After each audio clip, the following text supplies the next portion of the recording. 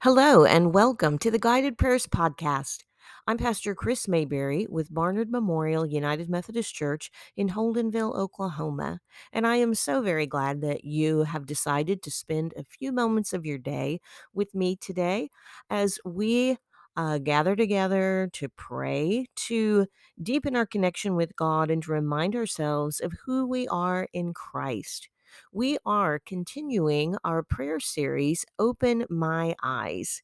And what we're doing in this prayer series is we're taking the entire chapter of Proverbs 27 and we're breaking it down one or two verses at a time. And each day we are praying through that particular verse or verses.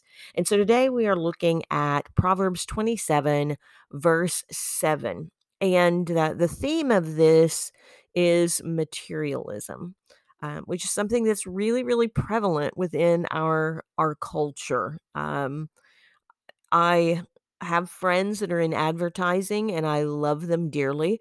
Um, but the advertising um, that we see in our country um, is really good, and it really puts us in a place where we think that we are less than if we don't have all these wonderful products. And so we do need to from time to time go back to that wisdom literature of Proverbs, and it helps us to really get a hold on what is important. It helps us to get our mind fixed on the things of God instead of the things of this world. So I want to read this scripture to you. 27 verse 7. Proverbs 27 verse 7. Hear these words. If you have had enough to eat, honey doesn't taste good. But if you are really hungry, you will eat anything. This is the word of God for the people of God. Thanks be to God.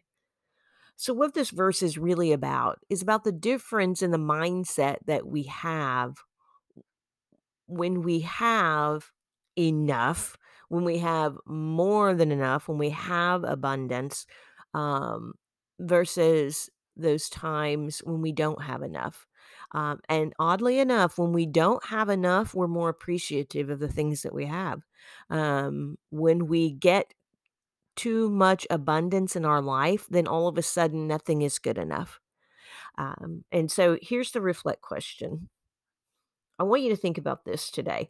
How many times have you cleaned out your closet, donated items to charitable organizations, or held a garage sale over your lifetime? If you're like me, that's frequently. So, are there times when you haven't really appreciated the new things that you've been given because you already have so much stuff? Let's pray. Lord, I spend so much time wishing for more, buying more, thinking about more money, a better phone, a nicer home. Yet to be rich isn't to have more, but to fully enjoy all that is already mine. So teach me to be content with what I already have, to see through the false advertising claims that satisfaction can be purchased, so that instead of using my resources to create a cushier life for myself, I'll use my resources to bless others. Help me to follow the old adage to live simply so that others may simply live. Amen. Well, friends, I pray that this scripture will help you today to get a bead on you and your life and how much priority you're putting on things. I encourage you to take a mental inventory of your life and the things that you're spending your time on and the things that you are desiring, to go through there and to invite the Holy Spirit to show you um, places where you can let go of things, um, ways that you can use your resources in a way that's going to make a greater impact for God's kingdom, because ultimately that's what we want to do. We want our life to make an impact for God's kingdom. And so I pray that the Holy Spirit will continue today and in the coming days and across all of your life, that the Holy Spirit will just always give you that check um, on your spending and your desires.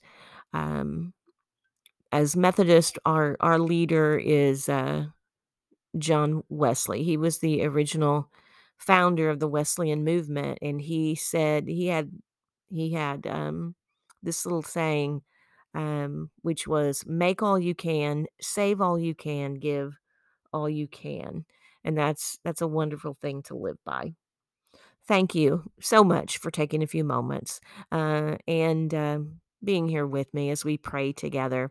If these prayers are helpful, please share them. Please share them. Also, I want to remind you that Guided Prayers is made possible by the generous support of our financial contributors.